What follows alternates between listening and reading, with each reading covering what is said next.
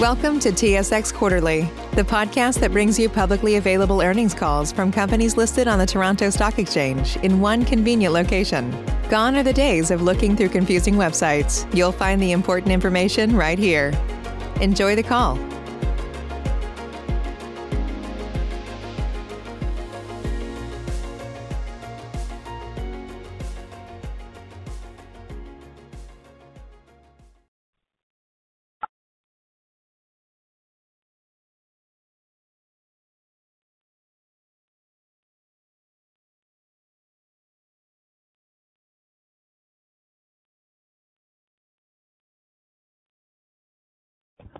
Good day, bonjour, and welcome to the second quarter results 2021 for Laurentian Bank Financial Group conference call.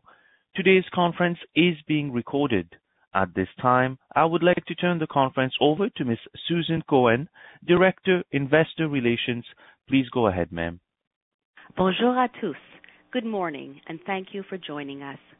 Today's opening remarks will be delivered by Rania Llewellyn, President and CEO, and the review of our second quarter of 2021 financial results will be presented by Yvan Deschamps, Executive Vice President and Chief Financial Officer, after which we will invite questions from the phone.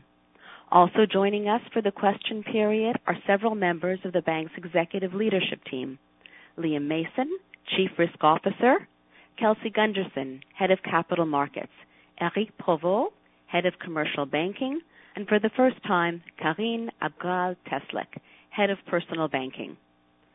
All documents pertaining to the quarter can be found on our website in the Investor Center. I would like to remind you that during this conference call, forward-looking statements may be made, and it's possible that actual results may differ materially from those projected in such statements. For the complete cautionary note regarding forward-looking statements, please refer to our press release or to slide 2 of the presentation. It is now my pleasure to turn the call over to Rania Llewellyn. Thanks, Susan. Bonjour à tous. Good morning, and thank you to everyone for joining us today. I would like to begin by expressing my deep sadness about the recent discovery of the remains of 215 children buried on the grounds of a former residential school in Kamloops, BC. As we pause and honor the lives of these 215 innocent children and the countless others, we must also make a commitment to them and their families that our individual and collective actions as a nation must focus on righting these wrongs. Moving now to our second quarter, on behalf of the entire leadership team, I want to thank everyone at Laurentian Bank for their efforts over the last quarter and for their ongoing commitment to our organization and the new leadership team. You have continued to grapple with the competing priorities of home life and your ongoing commitment to the work of the bank. Your efforts are very much appreciated and directly contribute to our positive results. As the country continues to work its way through the third wave of the pandemic, our priority remains the health and safety of our employees and in supporting our customers and communities during these challenging times. For our part, we are offering all our employees paid time off to get vaccinated and encourage everyone to do so as soon as possible. With the number of new COVID-19 cases declining and with increasing vaccination rates across the country, there is reason to feel optimistic. Turning to our results, the momentum we built in the first quarter of 2021 continued into the second quarter, delivering adjusted net income of $56.7 million. This represents an increase of 19% quarter over quarter and is almost 4 times higher than a year ago, with adjusted earnings per share of $1.23. Our results were driven by strong performance in capital markets, lower provision for credit losses, and our continued focus on cost discipline. The PCL includes a reserve release on performing loans of $9.9 million, reflecting improvements in economic forecasts. The bank has also maintained its healthy liquidity levels and a strong capital position with a CET1 ratio of 10.1%. This quarter also saw some key developments that I would like to highlight. Following the employee vote, the Canada Industrial Relations Board revoked the union certification covering the unionized employees. Both DBRS and S&P upgraded their ratings outlook on the bank from negative to stable, recognizing the solid progress that the bank is making. The bank launched its inaugural covered bond program, issuing $250 million at the beginning of the third quarter to further diversify and optimize sources of funding. And we announced the issuance of $125 million of limited recourse capital notes. The proceeds are earmarked to redeem the preferred shares Series 15 with a positive impact on the cost of capital. While I am pleased with our overall performance for the quarter and the first half of the year, there continues to be much work to be done to position the bank for sustained growth and profitability. As a result, we do not expect this year of transition and strategic refocus to be a straight line to success. You will recall from previous quarters that we have established 3 strategic pillars that are guiding all of our efforts and actions. They are cultivating a customer-first culture, driving an agile and innovative mindset, and engaging and empowering our employees to work as one team. From those pillars, we identified 3 key priorities in 2021. Number 1, renew the senior leadership team and organizational structure. Number 2, increase our efforts on cost discipline while pivoting to structural cost opportunities. And number 3, conduct a thorough review of the bank's operations and develop a new strategic plan. I would like to provide a brief update on our progress against each of those priorities. First, as part of renewing our senior leadership team, we appointed Karine Abgral-Teslik as Executive Vice President and Head of Personal Banking. With 25 years of financial services experience, Karine has a strong track record of transforming businesses and driving a customer-first strategy. She is leading our one-team approach to personal banking, which includes the Quebec branch network, digital banking, and B2B bank. With the acceleration of digitization, changing consumer needs, and speed of change, technology has become a key enabler for all organizations, especially financial institutions. In order to support our need to become more agile as an organization and more digitally enabled, we will be conducting a formal search for a new Chief Technology Officer. Second, I would like to highlight the continued efforts in the bank to carefully manage our discretionary expenses. Our focus on cost discipline enabled us to improve our adjusted efficiency ratio in the second quarter by 490 basis points from last year, maintaining this ratio below 70%. We are now pivoting towards cost optimization.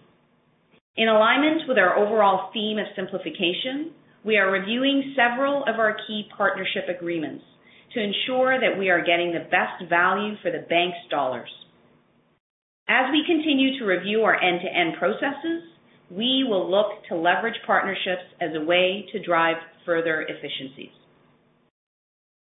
Last quarter, we mentioned that addressing the underperformance of our mortgage business was a high priority and committed to sharing our progress as we embarked on an end-to-end review. This quarter, we conducted a review of our mortgage broker channel origination process and found that the customer experience is complex, the process is lengthy, and there is an inconsistent level of service for our brokers. As a result, we are instituting a number of improvements, including piloting a program that segments and differentiates brokers to improve the customer experience, reducing overlap and duplication to streamline and simplify the end-to-end process, and establishing a dedicated end-to-end file ownership structure to improve our response time and service levels, all while maintaining our disciplined underwriting standards. We are now extending this review to our mortgage broker channel retention process and to our branch channel. On our last call, I talked about the ESG journey that we have begun at Laurentian Bank and how committed I am to it. That's why I announced at our AGM that I am personally taking the lead as Laurentian Bank's ESG champion, making myself directly accountable for our ESG strategy, and will be working closely with the board. We have also included ESG and ED&I targets in all leaders' scorecards, linking these initiatives directly to performance as part of our efforts.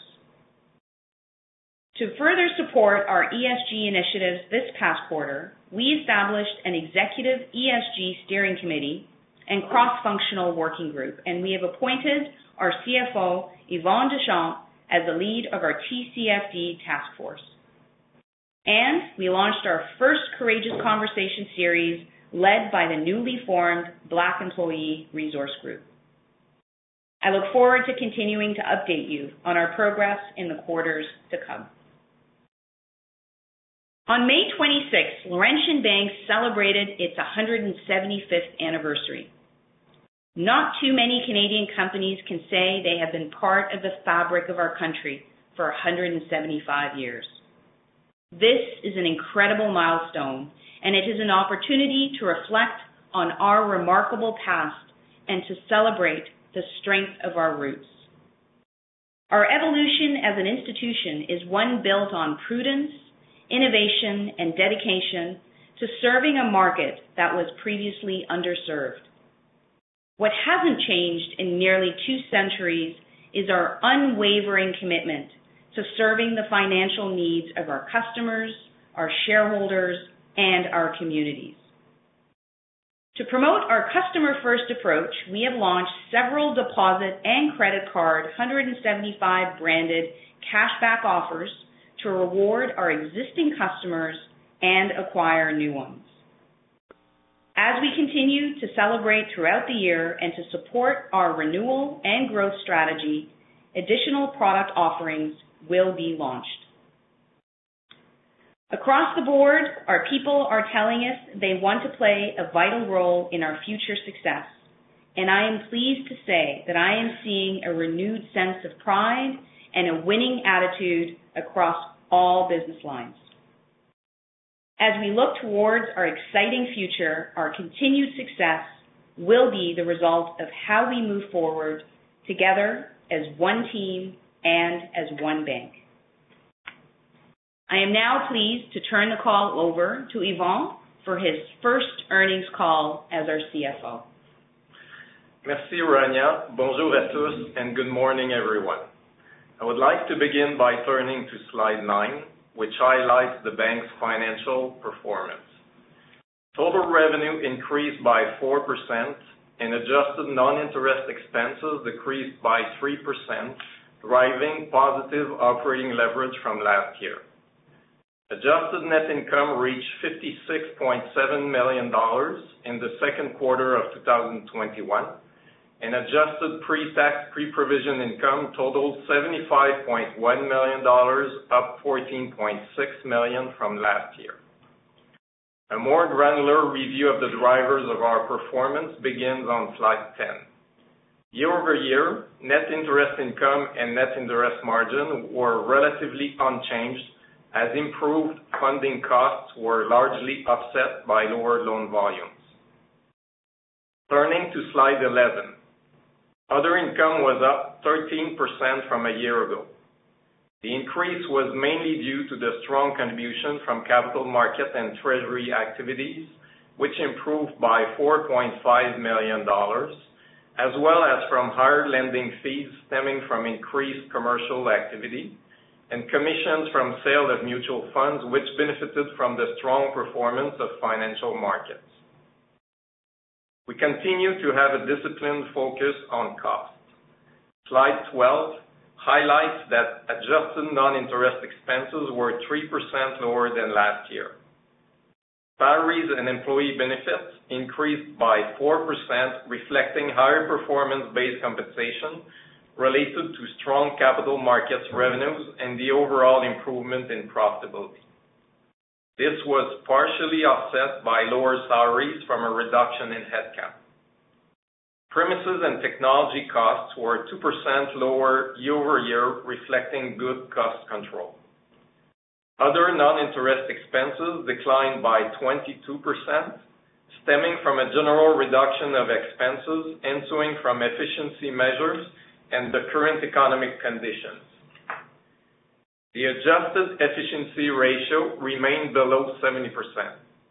Normalizing for the higher performance-based compensation, the efficiency ratio would have been similar to the first quarter, underscoring our continued cost discipline.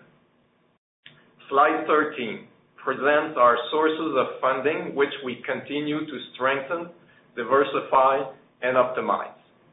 First, the bank increased its use of securitization over the past year by $1.6 billion. Considering this increase in the lower loan volumes, we chose to reduce term deposits from advisors and brokers by $1.7 billion and wholesale deposits by $0.6 billion. These decisions optimized our funding costs and contributed to the improvement in net interest income while providing greater flexibility as growth resumes. Second, personal branch notice and demand deposits increased year-over-year by $300 million or 12%. Finally, we recently came to the market with two inaugural issues. We established a covered bond program, and shortly after quarter end, we closed our first $250 million covered bond issue. This is the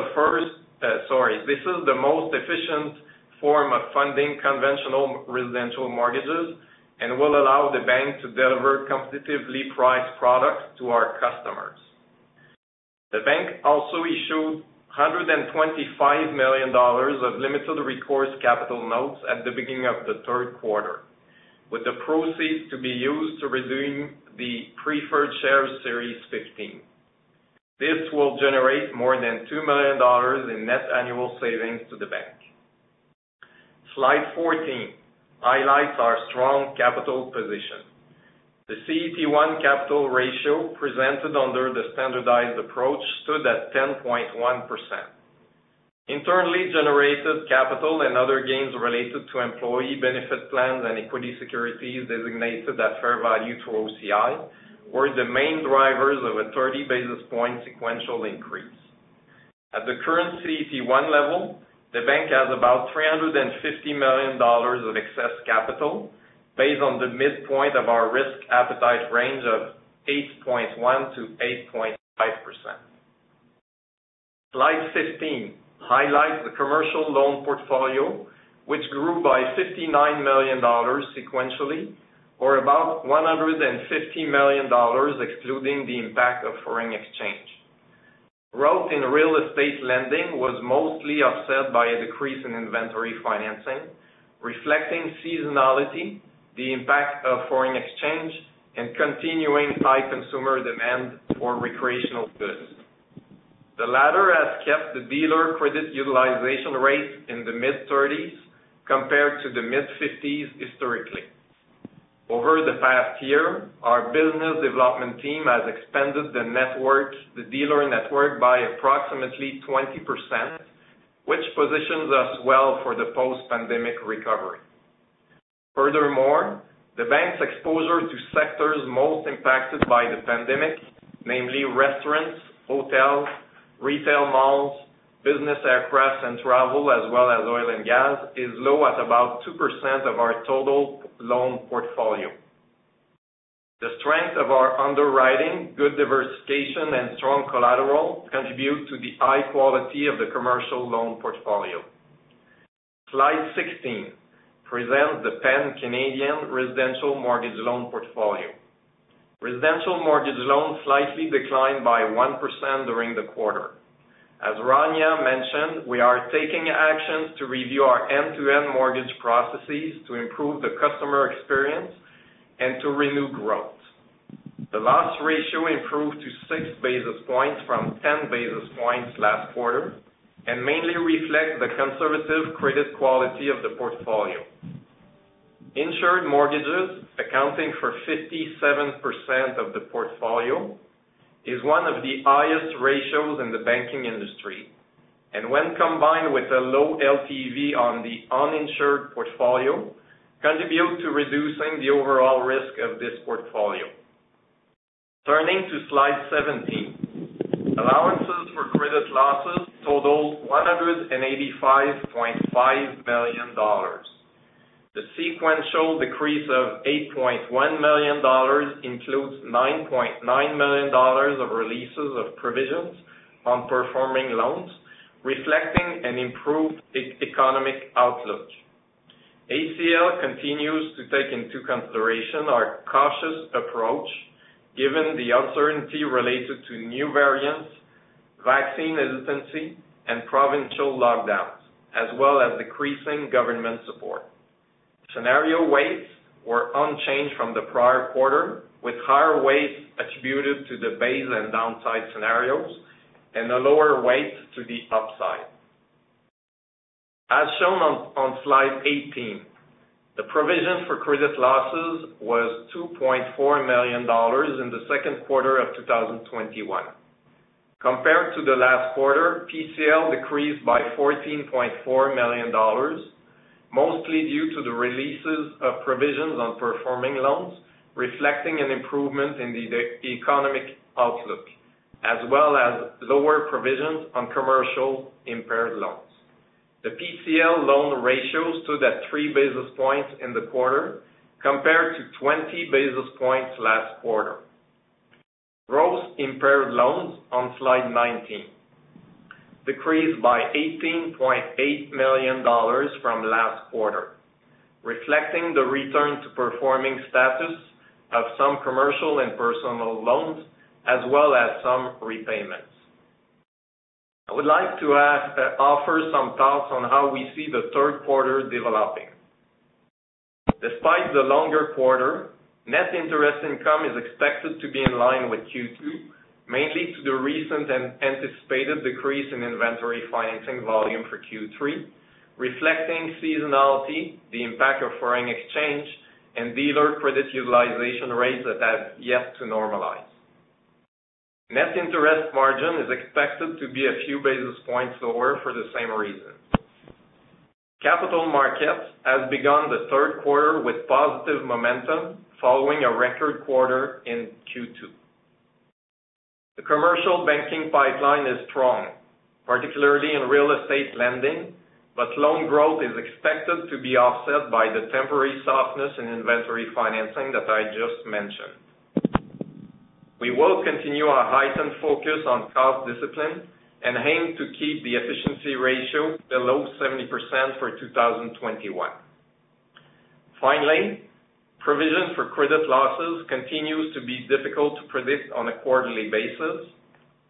Uncertainty around the pandemic is lingering while economic indicators are moving in the right directions. Furthermore, we've not yet seen the expected migration in credit, which led to low provisions for credit losses this quarter. Our approach to credit losses remain prudent, and we believe we remain adequately provisioned. We may see additional releases in the second half of the year should conditions continue to evolve favorably. Considering these factors, we expect pre-tax, pre-provision income for the third quarter to be similar to the second quarter. I will now turn the call back to Susan. At this point, I would like to turn the call over to the conference call operator for the question and answer session. Monish? Thank you, ladies and gentlemen. If you would like to ask a question, please signal by pressing star 1 on your telephone keypad. If you are using a speakerphone, please make sure your mute function is turned off to allow your signal to reach our equipment. Again, press star 1 to ask a question. We'll pause for just a brief moment to allow everyone an opportunity to signal for questions. Save big on brunch for mom, all in the Kroger app. Get 16-ounce packs of flavorful Angus 90% lean ground sirloin for $4.99 each with a digital coupon. Then buy 2, get 2 free on 12 packs of delicious Coca-Cola, Pepsi, or 7-Up, all with your card. Shop these deals at your local Kroger, less than 5 miles away. Or tap the screen now to download the Kroger app to save big today. Kroger, fresh for everyone. Prices and product availability subject to change. Restrictions apply. See site for details. We'll take our first question from Meny Grauman of Scotiabank. Please go ahead. You mentioned that according to the bank's calculation, you have about $350 million in excess capital. I'm wondering what your capital deployment priorities are, how you think about that $350 million. Thanks, Hunt. Thanks, Manny. So, yes, we are well capitalized at 10.1% based on a standardized approach, and it is above our risk appetite, which is between 8.1 to 8.5, which leaves us with approximately $350 million in excess capital. Our number one deployment strategy is really we see a lot of opportunities from an organic growth perspective, so to redeploy it and reinvest it in our business. But as we said in the past, if there's an opportunity for any strategic tuck-in acquisitions that are not distracting, but more importantly are accretive and are on strategy, that is definitely something that we will consider at the appropriate time. So even though you're still going through sort of the strategic review, that wouldn't preclude doing a deal if the right deal came your way. Is that correct? So what I would say is that we are open for any strategic transactions that are opportunistic, that are on strategy, and that are accretive, but we will continue to be prudent in terms of our capital deployment strategy. That's helpful. And then just following up in terms of the organic growth comment that you made, in terms of, call it RWA growth, how do you see that developing over the second half of the year? And as you look on, when do you expect to really see that start to expand meaningfully? Yeah, Manny, I'm going to turn that question over to our CFO, Yvan. Thank you, Manny, for your question. So as I mentioned in my script, we currently have a very strong pipeline in commercial banking, particularly in real estate. But we do have softness in inventory financing. And the main element there is that, as we've mentioned over the last few quarters, is the demand is still pretty high for the consumer recreational goods. So that will temper what we see in terms of asset growth for the next 2 quarters. So my comment would relate to the RWA as well. That's helpful. And then a final just follow-up on the mortgage side in particular. You mentioned a few changes that you're making and expanding the review. When do you expect the changes that you've made to bear fruit? Like, what's a realistic timeline there? And will we see it in terms of volume growth and over what time frame? Yeah, so great question. What I would say is that as anybody who's done end-to-end process re-engineering for the mortgage business in particular, it's not going to happen overnight. So what we've done is we've started with our broker origination business, started identifying some quick, early, easy wins, which we've kind of shared with you today in terms of piloting a few things, segmentation, reducing our overlap, and for example, putting in a quarterback who's responsible for making sure they own the file from start to finish. We're starting to see some early positive results coming out of that, and so we'll continue to expand that. We're going to be very cautious in terms of our approach, in terms of how we roll things out. The next thing is everybody knows retention is a big part of the mortgage business, and so that's why we're going to be undergoing an end-to-end review on the retention side. And then we'll also be expanding it to our entire branch network in Quebec as well. So all I see is there's lots of upside, there's lots of opportunities. We just have to be patient. We're probably going to start seeing results in the next 12 to 18 months. Thank you very much. Thank you. Ladies and gentlemen, if you find that your questions have been answered, you may remove yourself from the queue by pressing star 2. And as a reminder, it is star 1 to ask a question. We'll now take our next question from Gabriel Dechaine of National Bank. Please go ahead. Hey, good morning. Just to stick with this, I guess some of the stuff we've touched upon already here, but the mortgage distribution channel reviews, both the branch and the broker. You identify origination processes that are getting fixed, but you also talk about renewals.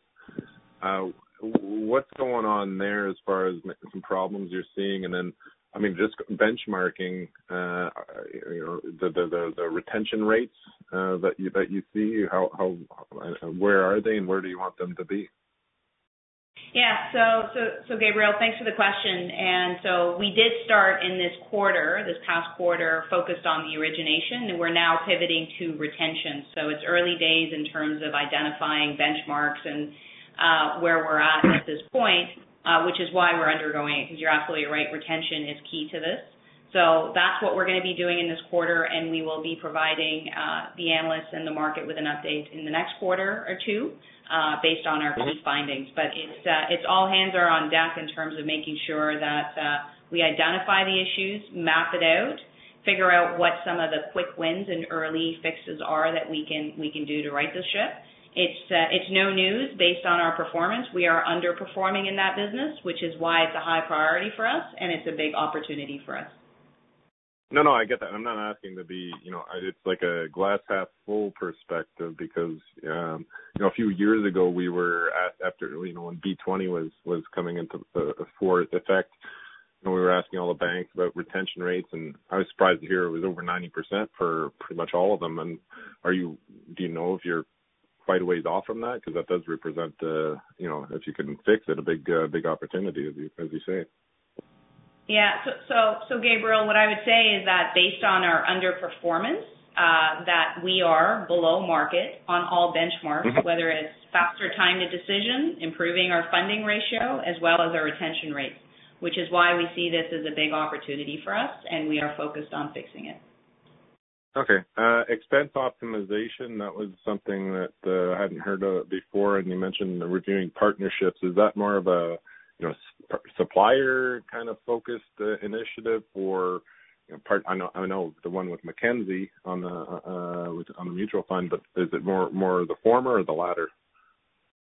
Yeah, so what I would say, Gabriel, is we actually conducted a complete cost optimization program that we had shared with the market back in Q4 as well as Q1. So now we're in the process under our new leadership team in terms of reviewing what are some of the strategic priorities, how does it fit into our overall strategic review, while we continue our heightened focus on cost discipline. And so, as I had mentioned, we need to pivot from not just being cost discipline, but identifying cost optimization. Some of the early findings are, yes, there are a number of key strategic partnerships out there in terms of contracts, where there may be opportunities for us to renegotiate the levels of service, making sure that we're getting our money's worth. Sometimes you end up paying for things that you don't even use. So some of these key strategic contracts are currently under review. And then as part of our ongoing end-to-end process reengineering and reviews, it's seeing if there's other opportunities for us to partner up to create more efficiencies in our business. Okay. And then lastly, on the deposit/funding side, and the message I'm getting here is, and it's on the tapping into covered bonds, of cheap wholesale funding, maybe the emphasis of the broker channel for deposits to reduce your funding costs there. Is that correct interpretation? But would that kind of perspective of de-emphasis of certain deposit products, would that extend to the the branch channel, the core branch channel, or is that still an area that you're focused on to grow? Yeah, so Gabriel, deposits are core to the bank, and making sure that we get personal deposits as well as commercial deposits is going to be key to our success going forward. So it's not de-emphasizing it whatsoever. On the contrary, our digital play is going to play a critical role in terms of building that. So we will be focused on deposit growth. What we've done in the meantime is, as Yvan mentioned, we proactively managed our deposits to really optimize our margins and making sure we're getting cheaper sources of funding, and to also make sure that we're managing it against our asset growth. And so that's a strategic direction that we've focused on. But that's not to say that deposits are not core to the bank. And just in terms of our celebrations for our 175-year celebrations, we've launched a couple of new products and cashback offers in the market, again, to acquire new customers, new deposits, as well as increase deposits from our existing client base. So we'll continue to be a focus for the bank. Perfect. Thank you, and enjoy the rest of your day. Thanks, Gabriel. Thank you. We'll now take our next question from Paul Holden of CIBC. Please go ahead. Thank you. Good morning.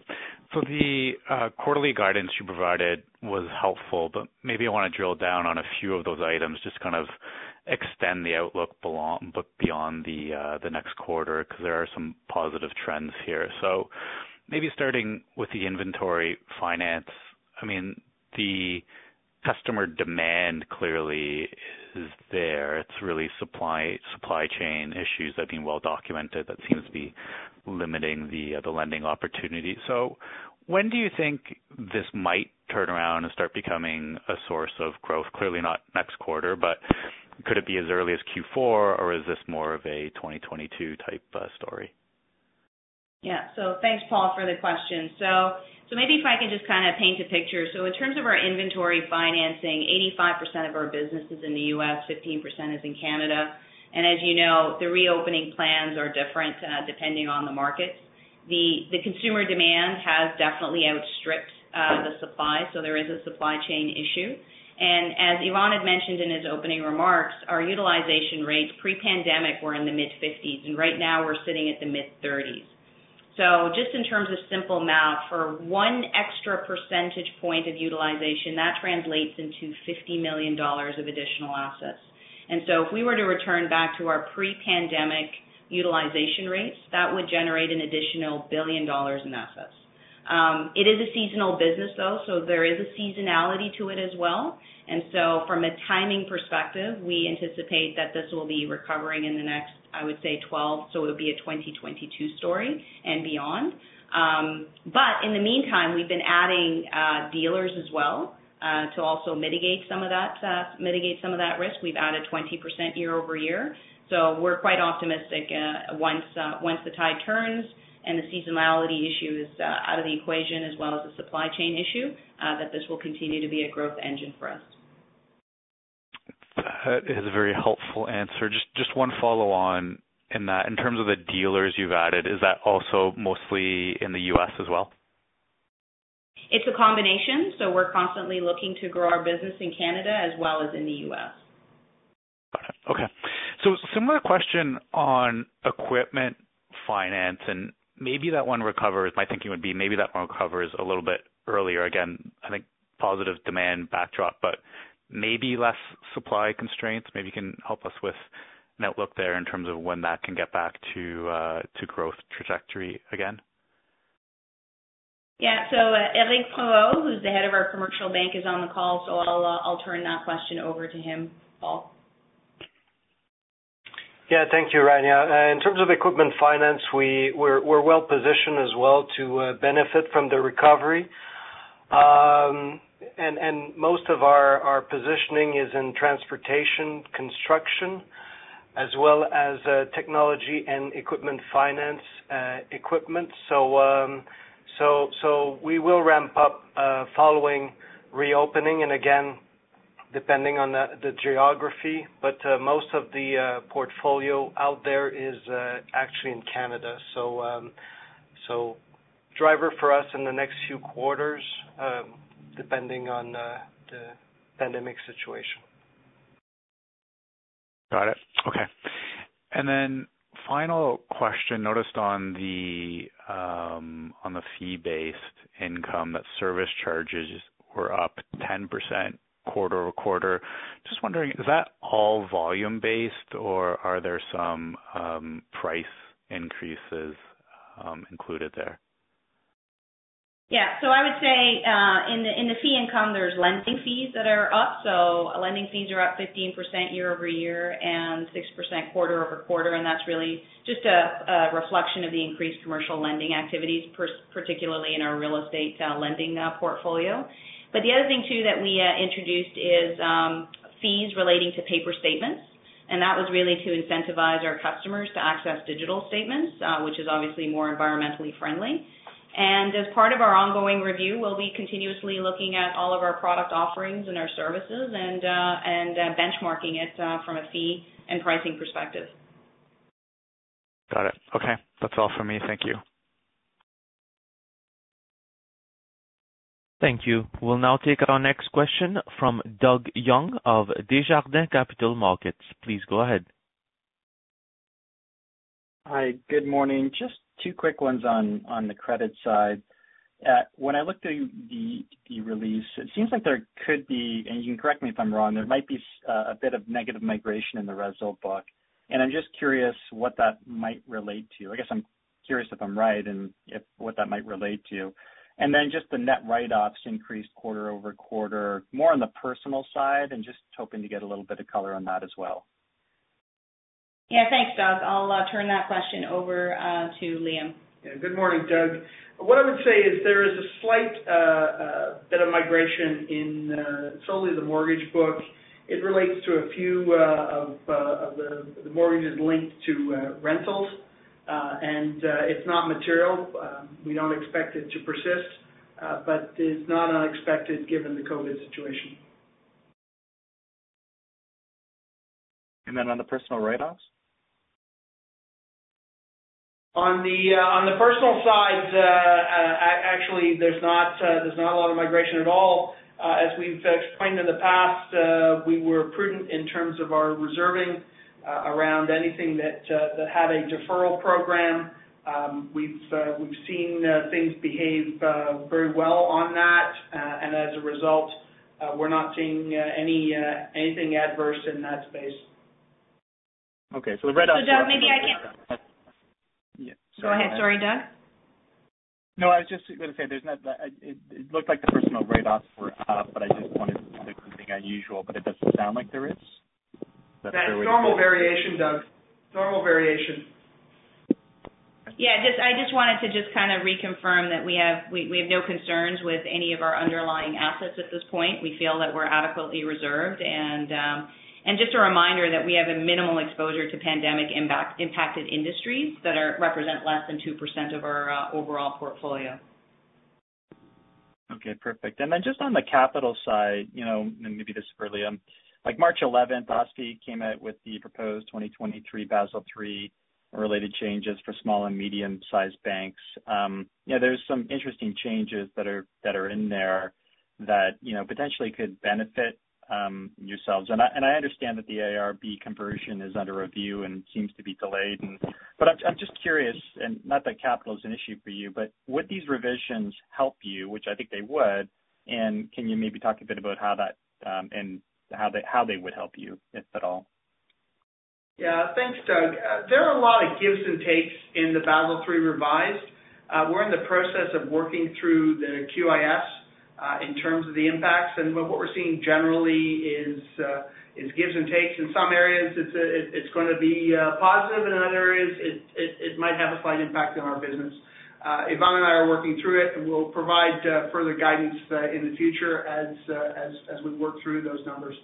And so maybe what I would add is that we are taking those changes into consideration as we continue to do our deep dive in terms of our strategic review, because obviously, as Liam said, it'll depend on what industries or what sectors that we look to grow in, and so that's definitely going to be taken into account as part of our overall strategic review.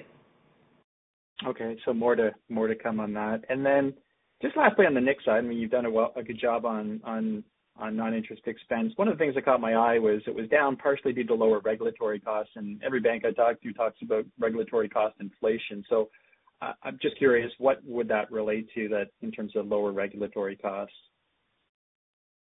I'll refer that to Yvon. Thank you, Doug, for your question. I would start by answering generally. We really had a focus on cost over last year. We reduced the cost materially, as you can see from the improvement of the efficiency ratio.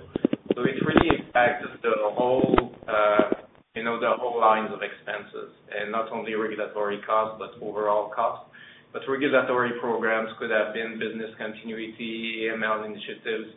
It was a whole slot of things where we did invest some money for some programs, and most of them are now in place, so that's how we see the benefits of the expense reduction going forward.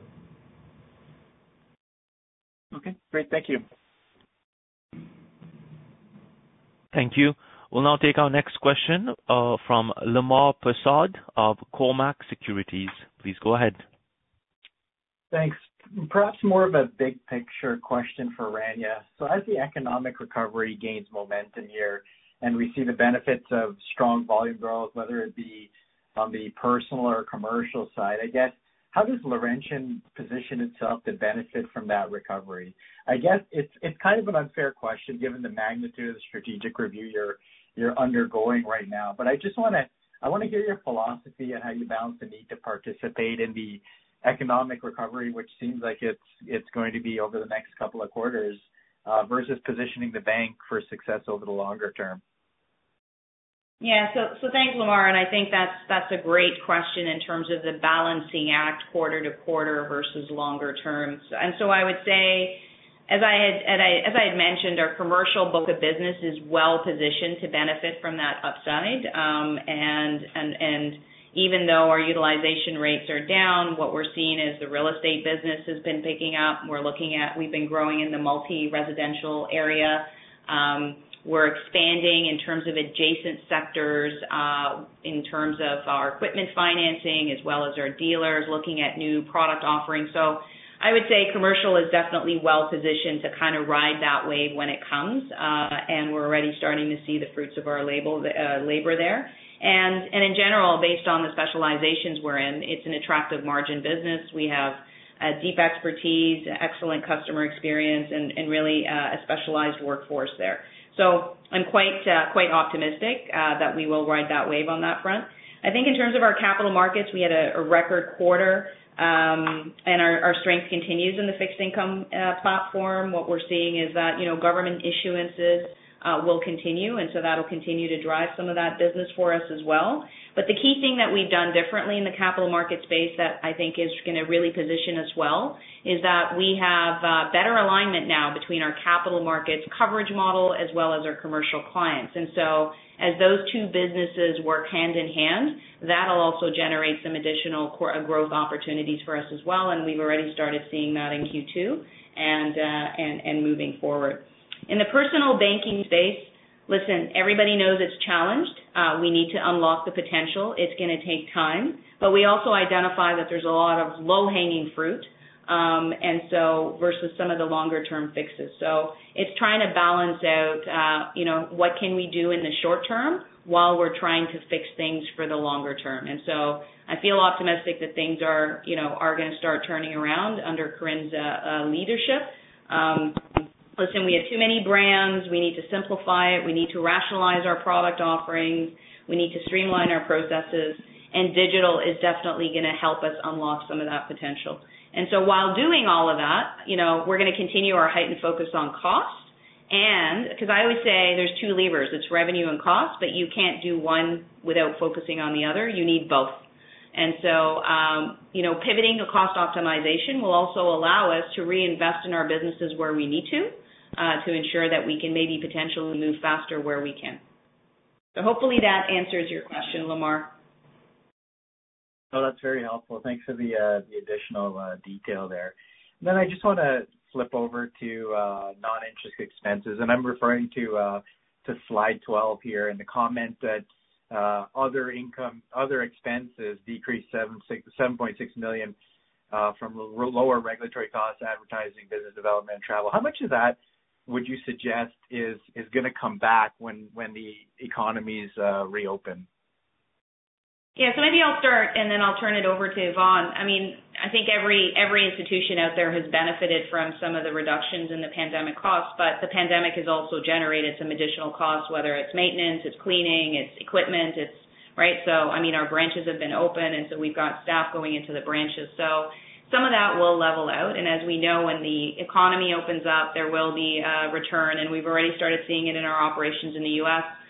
Business development costs will start going up.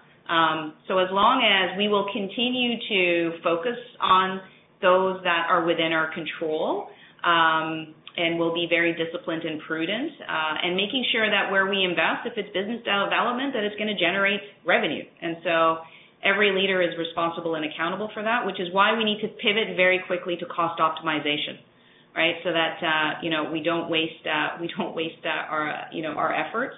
And so we are starting to pivot very quickly on that. But I don't know if Yvonne, my CFO, has a few maybe words to add. I think it's a good answer, Lemar. But as we look at it, there's probably, if you look at the cost base currently versus what was pre-COVID, there's probably $2 million that you can identify as what I call travel living business development. But if you offset that with the additional cleaning and some of the stuff, it's probably $1 million of difference per quarter. And the only other element I would add is that the environment post-COVID is not going to be the same as prior to COVID. So definitely there's going to be a different way of working, maybe not the same level of traveling and all of that. That will offset some of it. And maybe the last comment is what we expect is as we restart doing business development, we would expect additional revenues coming from that as well. So we're not too concerned with the evolution. As I mentioned, currently the lockdowns are opening up in Quebec, Ontario, and some other places. So we are forecasting the efficiency ratio below 70% for the whole year 2021. Great, thanks. That's it from me. Thank you. Ladies and gentlemen, as a reminder, if you would like to ask a question, please signal by pressing star 1. We'll now take our next question from Sohrab Movahedi of BMO Capital Markets. Please go ahead. Okay, thank you very much. Hopefully a couple of quick ones. A lot of the questions have been asked and answered. Liam, just first for you, I'm looking on your slide 18 where you show your PCL trends relative to the Big Six. I think the bank has taken great pride in saying that it's always been consistently below the Big Six. As you think over the next 4 quarters, do you see the risk that you may actually fall above the Big Six?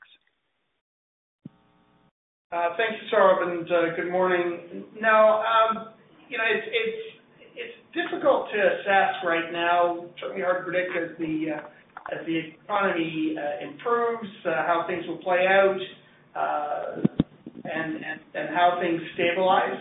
The trends do look appropriate.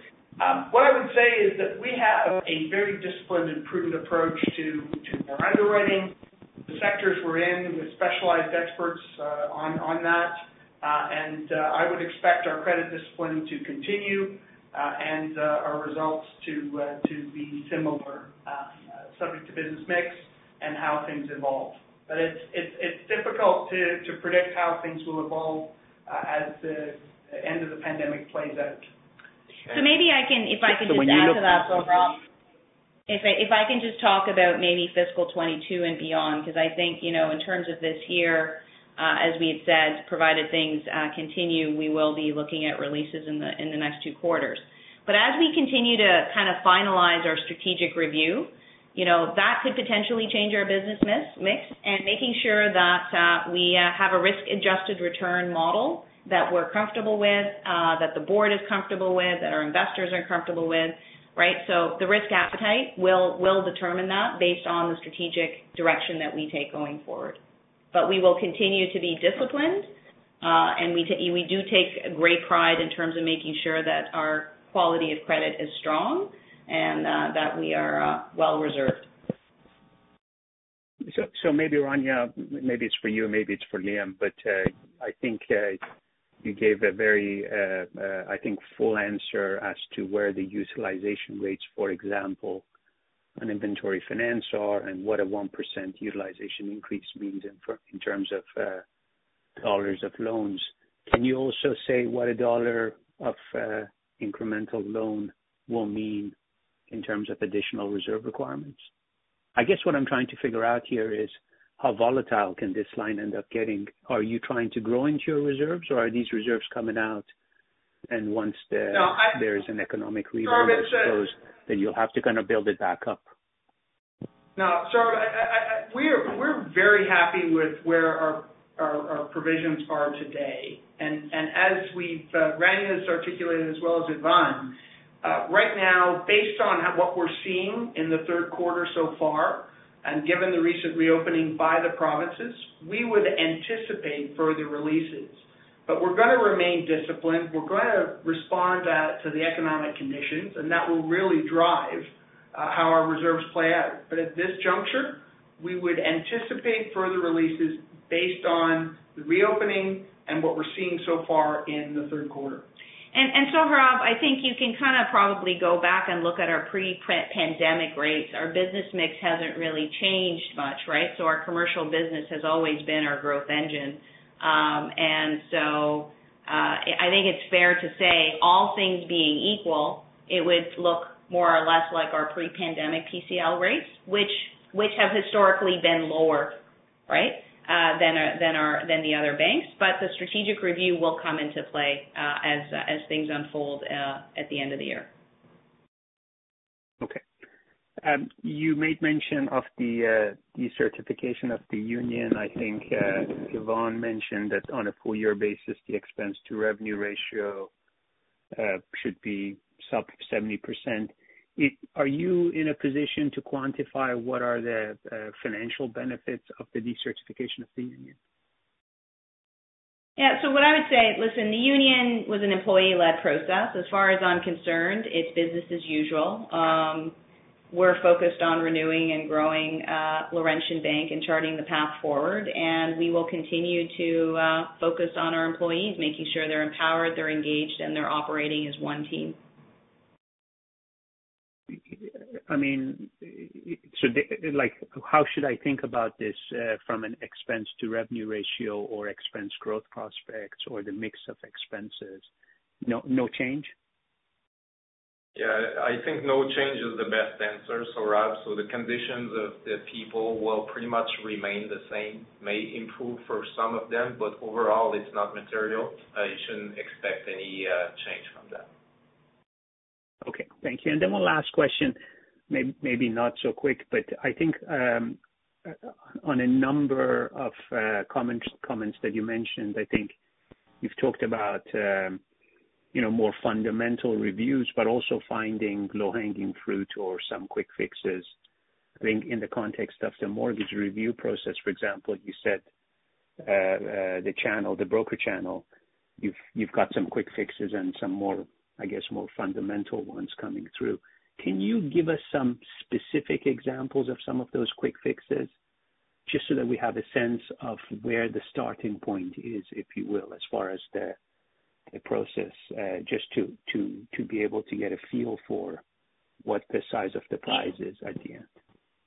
Yeah. So Sohrab, what I would say is I think in terms of let's just stick to mortgages because that's one that we started kind of working on. So, it's as simple as having a dedicated end-to-end file owner. I mean, that's an easy, low-hanging fruit. Having one person responsible for making sure that the file is going from front to end in a timely fashion, moving from one department to another, and is fully accountable. So it sounds simple, sounds basic, and it is. And those are the little fixes that will change a sense of accountability, ownership, and ensure that we're tracking it against key KPIs. So introducing new, funding after time, end-to-end process turnaround time, improving our funding ratio, improving our retention rates while maintaining our disciplined underwriting standards. So I would say that's an easy one there that we can kind of point to because that's something that we've delivered on and we started seeing how that helps. Even, I'm a big believer in agile, stand-up huddles, people talking to each other. Where's the file? Is this a priority file? Is it complex? So streamlining, different streams for different transactions depending on complexity and depending on what the expectations of the customers are. So to be honest, there's a lot of these that are not rocket science. It's a mind shift. It's a change in culture. I believe, we brought in the right team. And that we're ready to execute, and so stay tuned. Like I said, there's lots of opportunities, but it's going to take time. And maybe Rania, just one last question, and maybe if it's too long of an answer, we can save this for another time. But you said you're still in the market for, I think, a chief digital officer or a technology officer. I may get the characterization wrong, but what is the goal for that individual? What are you looking for that individual to deliver to the bank, and over what sort of time frame? Yeah, so Sohrab, I'm not sure if you're applying for the job, but I'm happy to share with you what I'm looking for in a chief technology officer. I'm just being a little facetious here. So listen, technology is a foundational component to any institution, particularly financial institutions, given the changing consumer behaviors, the acceleration of digital adoption. And so I'm looking for somebody who will help us in terms of making sure we're building on a strong foundation. I do have an interim CIO. We have an entire team. So I'm looking for someone who will bring leadership skills, someone who will help us architect the future technology roadmap for Laurentian to support the strategy that we will be launching at the end of this year. That's what I'm looking for. Okay, does that indicate, Rania, that you expect personal banking will be a growing piece of the overall pie when you think about the business mix in the future at Laurentian Bank? Yeah, so we've got 3 businesses, and I expect all businesses to contribute to our growth: commercial banking, capital markets, and personal banking. And it's going to be underpinned by digital as well as our technology platforms. Yes. Okay, thank you. Thank you. We don't have any further questions at this time. I would like to turn the conference back over to Ms. Rania Llewellyn for any additional or closing remarks. Thank you. In closing, I'd like to leave you with a few key takeaways. The momentum we built at the beginning of the year has continued into the second quarter. The bank's capital and liquidity positions are strong, and its credit quality is sound. This quarter also included some significant achievements, including the credit outlook upgrades, the launch of our inaugural covered bond program, and the issuance of limited recourse capital notes. At the same time, we continue to maintain a focus on cost discipline as we pivot towards identifying more structural cost optimization opportunities. Over the next few quarters, I plan to provide additional updates on the review of our mortgage process as we aim to further improve the customer experience and renew growth. As the digital channel is integral to our plan, we are initiating a review of our digital strategy and will also share these insights. Finally, across the board, the leadership team is hard at work to identify key areas of strategic focus and priorities to chart a new path forward. Thank you for joining the call today. Have a happy and safe summer, and I look forward to speaking with you again in September. Thank you for joining us today. Should you have any further questions, our contact information is included at the end of the investor presentation.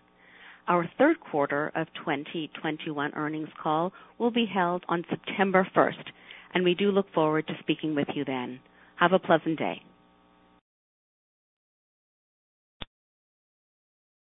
Save big on brunch for mom, all in the Kroger app.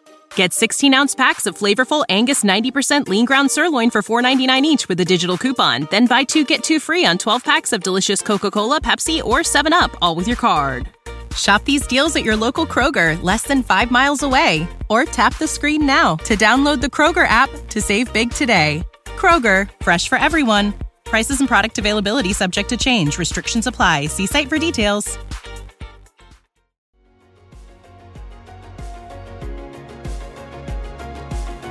Thank you for listening to TSX Quarterly. If you enjoyed the cast, remember to leave a good rating. And remember, for any additional inquiries, please consult the company's investor relations section on their website.